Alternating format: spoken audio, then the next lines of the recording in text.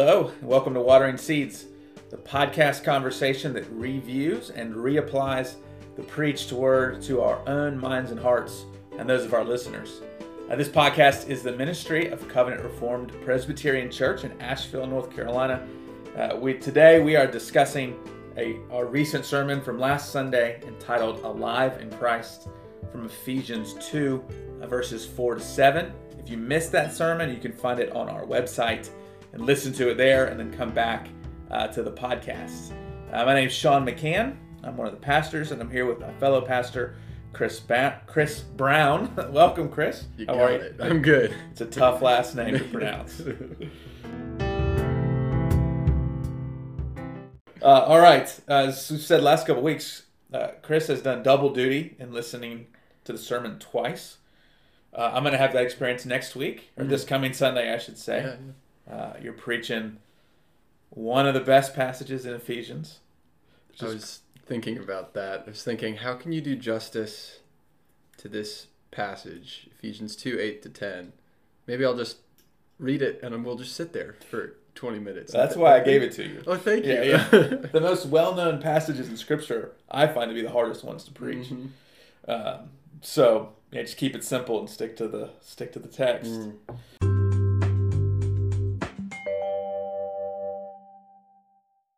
All right, so we're going to discuss some questions on Ephesians 2, 4 to 7. Alive in Christ is the main idea. It's a contrast to the first three verses, chapter 2, dead in trespasses and sin. The main point of the sermon is that salvation is all of grace. That's really the main point, or part of the main point of Scripture. So I've got some notes and some questions jotted down, but I'm going to put it to you first, Chris. All right. You got any questions kind of from the jump about the sermon? Yeah, you started off with that key phrase in verse 4, but God. And my question was, why do people make such a big deal about this little phrase, but God, de theos, this little tiny phrase? Okay. Yeah, this whole sermon's the answer to that. Yeah, I that's guess. right. I mean, it's by putting but that little English word. I mean, it sets what's about to come apart from what came beforehand. So we track the first three verses and think there should be something, right? Maybe before it starts, so God fully punished us for all we deserved. End of story. And so they're just starting with but, and that, what did I call the sermon? John Stott's mighty adversative, right? The reversal of what's come before. I mean, that really is the definition of what God does for us. He reverses our fortunes. He turns them upside down from what we so rightly deserve. So I've heard others kind of meditate on those two words as such great words to get us started, right? And it's sort of, they introduce us to grace, because if we were to follow the train of thought through works and our deserving, they would only end up in pain and darkness. So it's that contrast reversal that God brings about that is so worthy of celebrating. When you were talking about this in the sermon, you started off with that illustration with there's always a but. And right. I was thinking about all the times I've heard that, where there's something, this happened and it was great, and then this and this, but... Yeah. And that's always going to happen in a fallen world. That's so true. I also was thinking, I read an article where they were talking about how to provide criticism, the best way to do criticism. And they said people do the criticism sandwich. They start with good, and then they say but, bad, and put it in the middle, and then they end it with the good. Yeah. And the article I read said sometimes it's okay to do that, but if you do it every time, then people think whenever you give good criticism, you're about to come in with the but. Right. But this one, Paul flips it. I thought that was great, because he starts off, you're dead. Right. He starts out with the bad, like, we need to know the power of God because you were in a terrible situation. Yeah. So he starts off with how horrible we're doing. Right. The bad criticism. That's right. That's right. And then he flips it the opposite way, which is never how it works in a fallen world. So my other sermon, the other idea I had for introduction was you want the good news or the bad news first. And there's different kinds of people in the world, right? Mm-hmm. People want good news first or bad news first. And how Paul gives us the bad news first. But I did want to highlight that word "but" because it's just it is such a wonderful introduction to the good news. So, but God launches us into grace all throughout. Grace at the beginning, grace in the middle, grace through to the end. So my first point was grace at the source. And why is it that God would intervene on behalf of the dead? So, question to you, why does it matter what motivates God? Right? I mean, the whole point of this was that we identify God is not motivated by us. He's motivated by who he is. Yeah. Right? In his attributes. Deal. Why is that a big deal? That's a big deal. Well, we actually just watched last night, for the second time, we watched American Gospel, the first one. And then I think we're going to try to watch the next one tonight, maybe. But it's the reason I brought it up is because they go through what is the gospel and what's God's motive in saving, and they compare it to what's taught in America. Some of the biggest American churches, and a lot of the people teach things like, you really weren't that bad. God just really, really, really was interested in you because of who you are. You're so special to him. And that's what the cross is all about. It's showing how special you are to God. And there's a sense in which you're like, well, right, the cross shows that God loves us. But it isn't because of something that I deserved, because, I'm just a great human being. I look real good, or I thought really good thoughts, or I was thinking like, was it Maria from The Sound of Music? At the end of it, she ends up getting married to the captain. She sings this song, and she's like, well, in the middle of my wicked childhood, I must have done something good for God to allow me to get married. And it's the same issue here. If there must be some motive in me that makes me God choose me, that's a big deal. Because it means I am, in some sense, the cause of God saving me. And that takes the glory away from God, and it denies our state of sin. So it just denies reality. So that's why it's a big deal. Yeah, I wonder if part of that, and talk about the American gospel, just the concept in general, and that God chooses us because of something lovely in us. If we've sort of over-romanticized the gospel, right? That God, there is, of course, the image of Christ as the groom and his bride as the church, but sort of we are, attractive to God, and so he is moving towards us in a certain way, as opposed to the image of a father with a child, right? And that's, romantic love does fade, which is why we take marriage vows, right? Parental love is never based on, in how it should be at least, anything that has to do with a child. And I cannot imagine, I know many people live this experience, but as a child, knowing your place in your parent's heart was contingent upon your behavior or your appearance or your success. I know many children feel that way, and that's devastating, right? And so for me, I remember years ago hearing a sermon on the Trinity and just the godliness of God and really the love of the Father towards the Son. And it was from John chapter 3, the latter part. And it was just such a peaceful meditation, right? That God's love is unchanging. And it is eternally placed on the Son. And so my union with Christ by faith brings me into that inseparable bond. And I mean, just the warm and fuzzies, right? I mean, but just as a child, I had parents who I always knew loved me.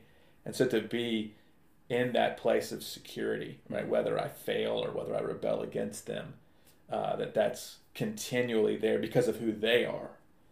It is just such a peaceful place to be as a child of God, to dwell on what motivates God to love me. So you're adding, so not only is it just, it's untrue to mess this up and mistake the source or the reason God chose to love us, but it also has extreme practical effects in the way we think about God, the way we feel in life in general. Right. Which I think that was kind of... That was the application. Your application, point, which is great, which is I didn't earn my way in. Right. In any way. Right. Therefore, I can't earn my way out. Yeah. If God had his love set upon enemies because of who he is, then nothing's going to make him stop doing that. Yeah. Yeah. That's wonderful. Yeah. Yeah. Okay, any other thoughts on that first point before we jump into the next one? Yeah, I just wanted to say that illustration was great. The puppy. Oh, yeah. The evil, not the evil. Well, yeah. It was evil in the illustration. It's trying to kill you. Yeah, right. As soon as you let it out, it's going to try to kill you. Right. So, it's a good picture of what we are like. There was nothing that would cause us to say, "Oh, that's right. He really deserved that." I was trying to picture other illustrations. Like, how else would you picture it? It's something rancid, maybe. The sense is it's something against. We were against God and revolting by our wickedness and evil towards him. And yet, while we were in that state, he loved and chose to save us.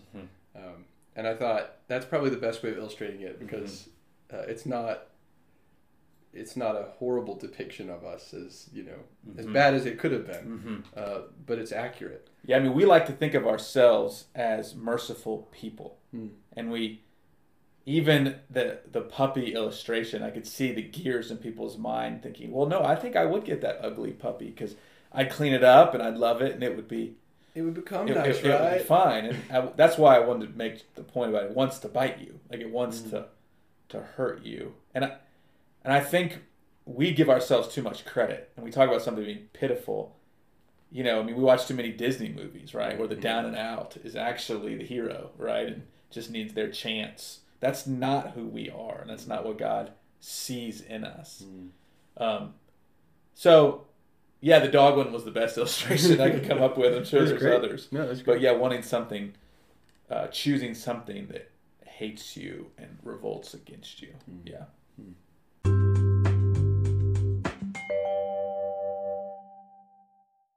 All right, the second heading was grace in the act.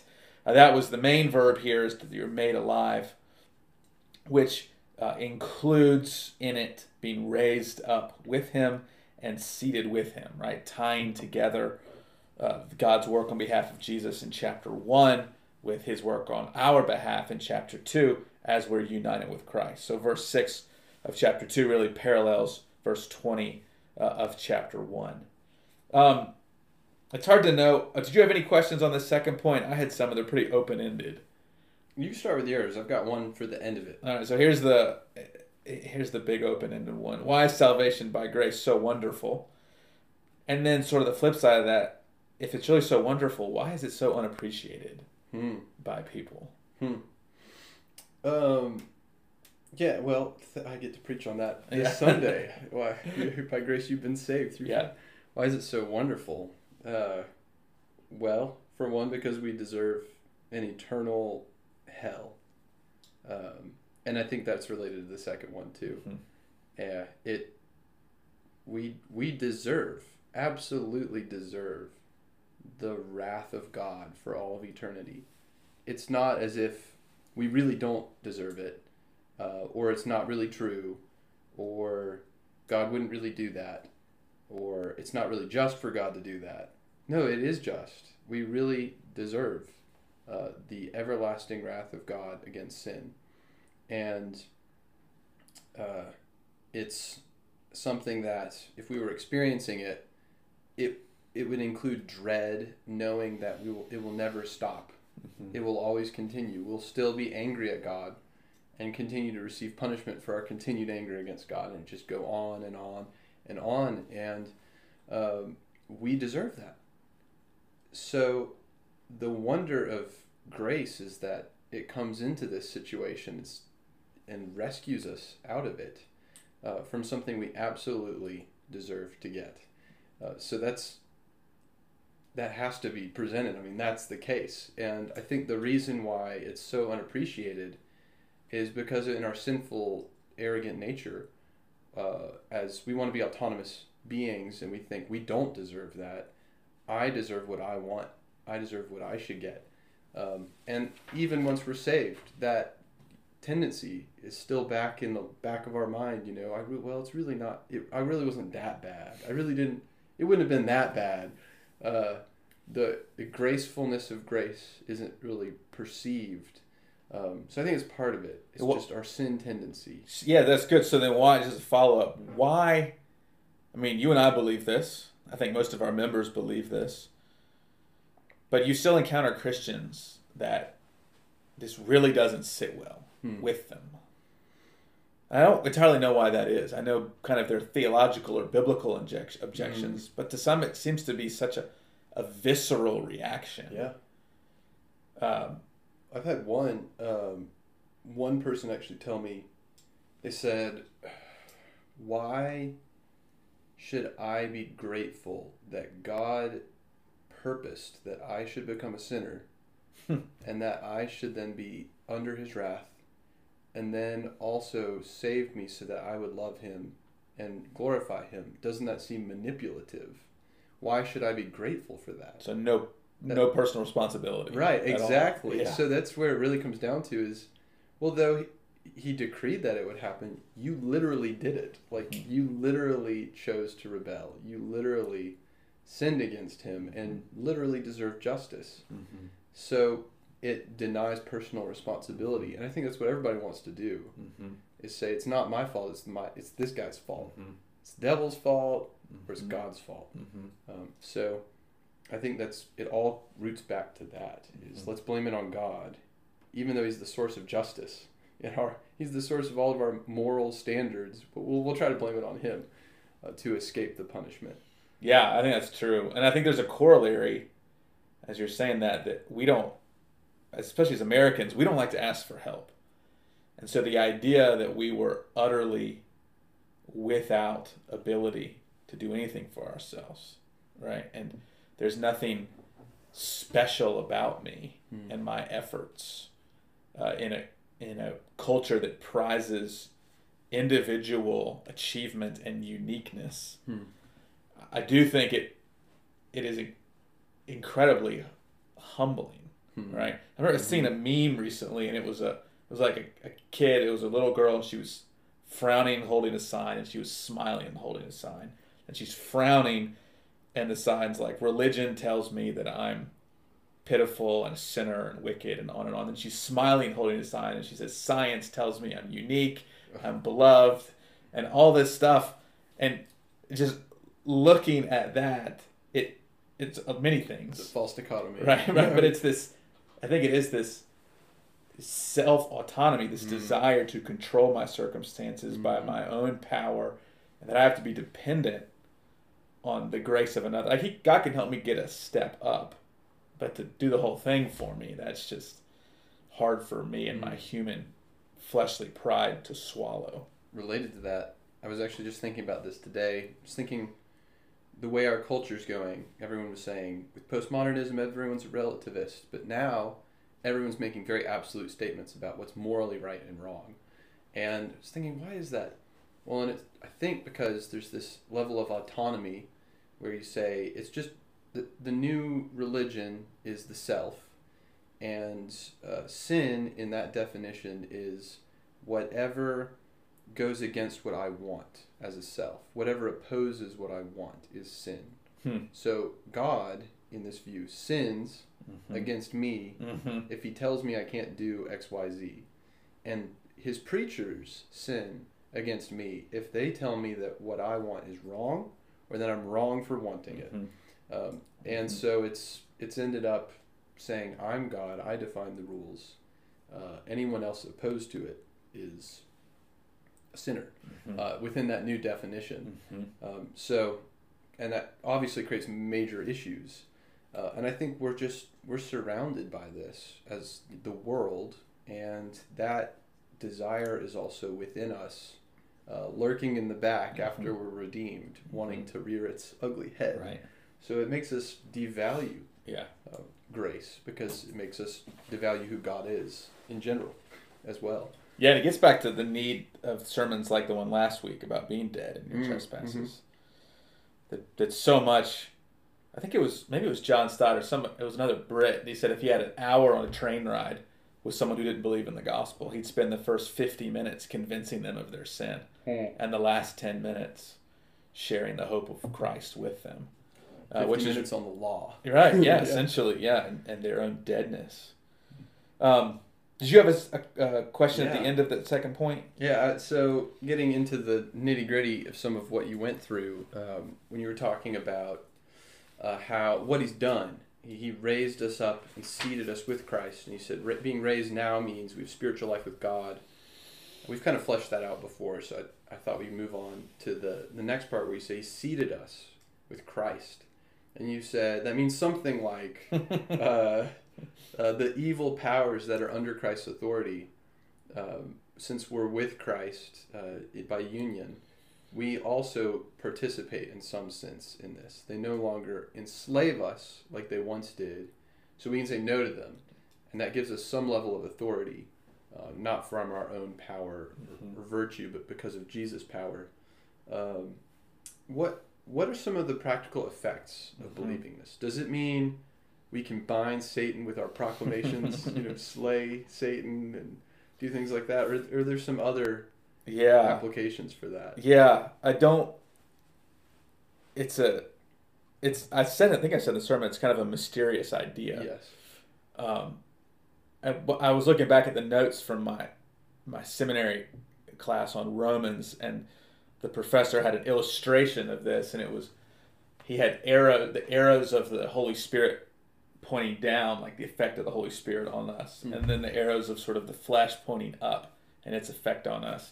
And the arrows of the Holy Spirit were bigger arrows than the arrows of the flesh, so that it's not a balanced force, I guess, at work on us. One thing that comes to mind is a form of self-defeatism, if that's even a word. And you talk about these people that have, what's it called, a certain personality that's kind of always they kind of bring on defeat to themselves. Is that what it's called? Self-defeatism? That is a term for it. Yeah. Okay, I think there's a better term. I can't think of it. But I think as Christians, when we're struggling with a sin, we can sort of think that our falling into that sin is inevitable, and our being defined by that sin is inevitable, and there's really nothing we can do about it, right? It's got us trapped, and we might as well just do it. Whatever it is, just kind of get it over with, because that's what's plaguing us. So that's not speak and the kind of Satan will disappear kind of thing. Right. But I want to do both things, sober people to see the reality of spiritual warfare around them, but also encourage them not to feel inevitable defeat from it. Does that make sense? Yeah. I was thinking it's like, was it Augustine's chart of human development under redemptive history, where it's able to sin, unable to not sin, not able to sin. So that's where we're at. There is a genuine sense in which we're able not to sin. So that's where we're at. Yep. We're able not to sin. You can be tempted and tried, and you can say no, but you're still capable of it. So, but that's very different from where we were, because previously, even the best good that we did was out of sin. It was still in rebellion against God. Right. It's like you're in a different kingdom. The king has exiled you, and you might do good things in your other little kingdom over there, but you're in a kingdom against God. So that's the issue. He's brought you into his kingdom now, and you're able to do good, but you're also able to not do good. Right. So it's the transition, though, is radical. I mean, he calls it being seated with Christ. So it's there's a level of victory. There is absolutely a level of victory, but not perfectionism. Right. Yeah. The verse that came to mind is 1 Corinthians 10, verse 13. No temptation has overtaken you that is not common to man. God is faithful, and he will not let you be tempted beyond your ability, but with the temptation he will also provide the way of escape that you may be able to endure it. So, I don't know many Christians in our context, at a Reformed church, that I think are living too high in the victorious life, right? I mean, I think there's maybe some comments, but it seems to me it's the other way around, right? And maybe in the Reformed world, because we focus on guilt and total depravity of the individual, that people may experience a lack of assurance because they dwell too much on that. They may, say, well, I'm just a sinner. What else am I going to do? And so I think injecting some of this victory, right, into our veins. Yeah. And it is victorious in the sense that sin and temptation will not have the victory over me today, right? I mean, we could finish this podcast and I could punch you in the face. I'm so mad at you, right? Oh, no. But right, my standing as a repentant sinner before God is unchanged, right? Because of who I am in Christ. And so I think that it's not victorious like I'm going to beat every sin as long as I trust God enough. But it is victorious as far as it has no say on who I truly am and who I will be and where I will be forever.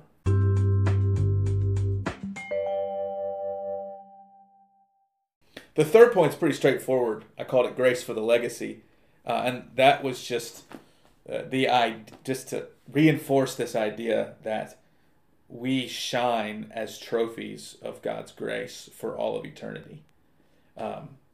If He saved us because of who we were, we're not so much a trophy of what He's done, kind of a trophy for ourselves, but we are continual kind of statues to represent the mercy and grace of God. So I think I wanted to ask you on this final one, why are grace and glory so inseparable? In chapter 1, 3 different times, Paul says to the praise. Well, the first time he says to the praise of his glorious grace. The second 2 times he says to the praise of his glory. So those sentences mean 2 different things, but still they're very much intertwined in Paul's mind. Yeah. Do you have a thought on that? I mean, why are they so inseparable? I mean, for some reason, this world is reality. Uh-huh. This is how God has chosen to reveal who He is. And He's worked it out in such a way that it's revealing His glorious grace. So that's the one side, is His glorious grace. If man had never sinned, if man had never fallen, if none of this had ever happened, we would have no picture of His grace. Mm-hmm. There would be no reason to see His undeserved favor that is so incredible towards vicious, wicked people who hate Him. This shows us how incredible His grace is. There would never have been a painting of it or a picture of it or a video of it. Mm-hmm. And the very living picture of it is Jesus Himself. He is the image of the invisible God. He is the picture of grace. Mm-hmm. So the incarnation and the whole life of Jesus and the sufferings of Jesus and the resurrection of Jesus, that is the picture of His grace. And I love how He ends it, where He says, in the coming ages He might show the immeasurable riches of His grace in kindness mm-hmm. toward us in Christ Jesus. It's you can't measure the level of grace He's shown now, but forever in Jesus. We'll always be looking at Jesus, mm-hmm. who is the picture of God's favor towards us, and it's like a magnification of His glory. He would have been glorious whether or not He made the world this way, and we saw that grace. But this just leads to the exaltation of God. Mm-hmm. We get to magnify mm-hmm. how wonderful He is because He's displaying His grace. So that's my view of how He joins them together. It's all in Christ and our delight mm-hmm. in Christ forever. That leads to the display of His glory. And he could have displayed it another way, mm-hmm. but He displayed it this way, and it's in a gracious way. Mm-hmm. Mm-hmm.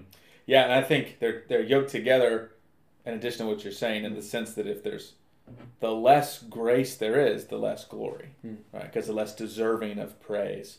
And I say this, I think in the membership class when we were talking about this lesson, but if we contributed just a drop to our salvation, then we really should reserve one Sunday of the year to praise ourselves, right? I mean, God gets 51 Sundays, so that 52nd should be ours, right? We should get a little bit of that glory.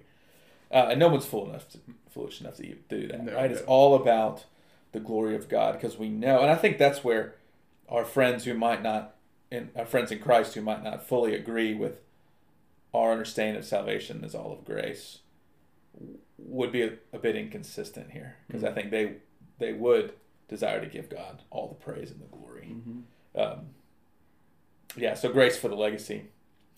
Closing thought, what impact does all this talk about grace have on our lives?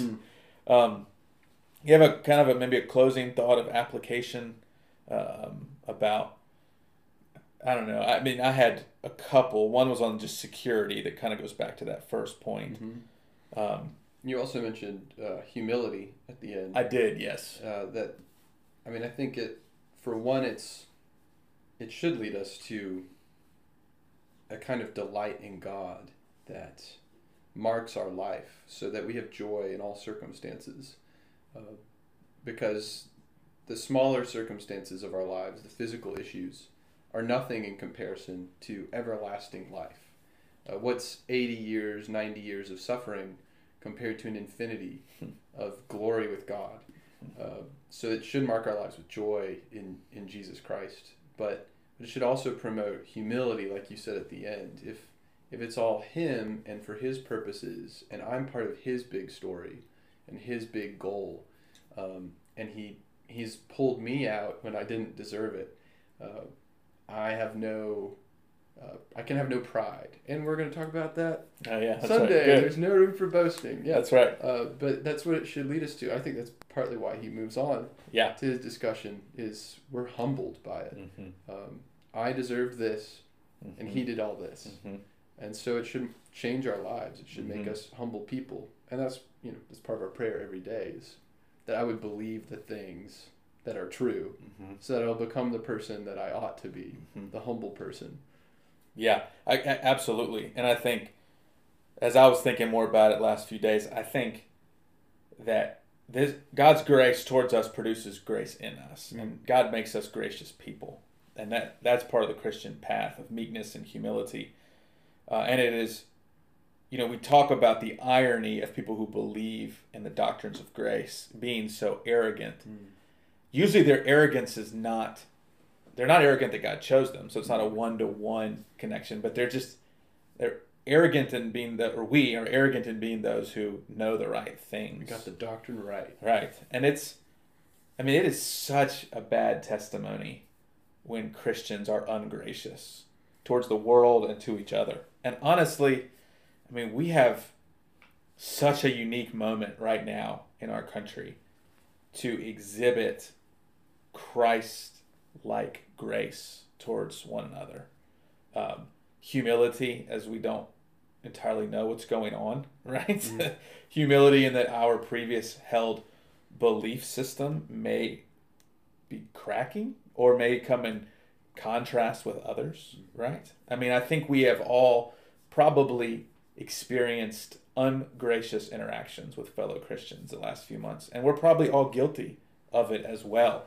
Part of that's just the stress or whatever, but I think there is a one-to-one correlation between knowing and living in the experience of God's immeasurable, unlimited grace towards us, and that works on us, that we're gracious towards our spouse and our kids and our unbelieving neighbors and our coworkers and our fellow church members.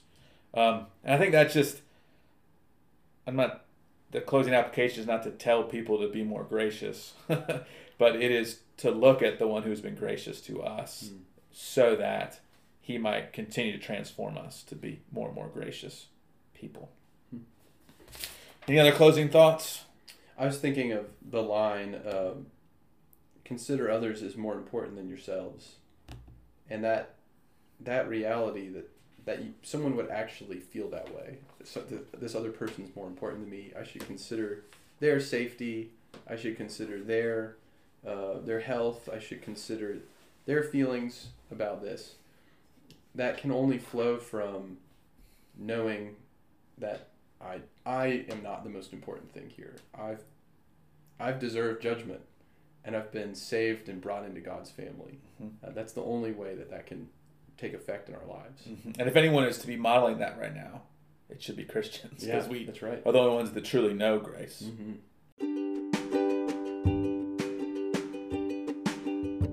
All right, well, we'll continue the conversation next week. We've got a banger of a sermon coming up on Sunday with a great text. So thanks for listening to Watering Seeds. We hope you found this conversation helpful as you seek to live out your faith this week. Join us next week. We're going to discuss the sermon. Does it have a title yet? An Anatomy of Grace. An Anatomy of Grace. So more grace.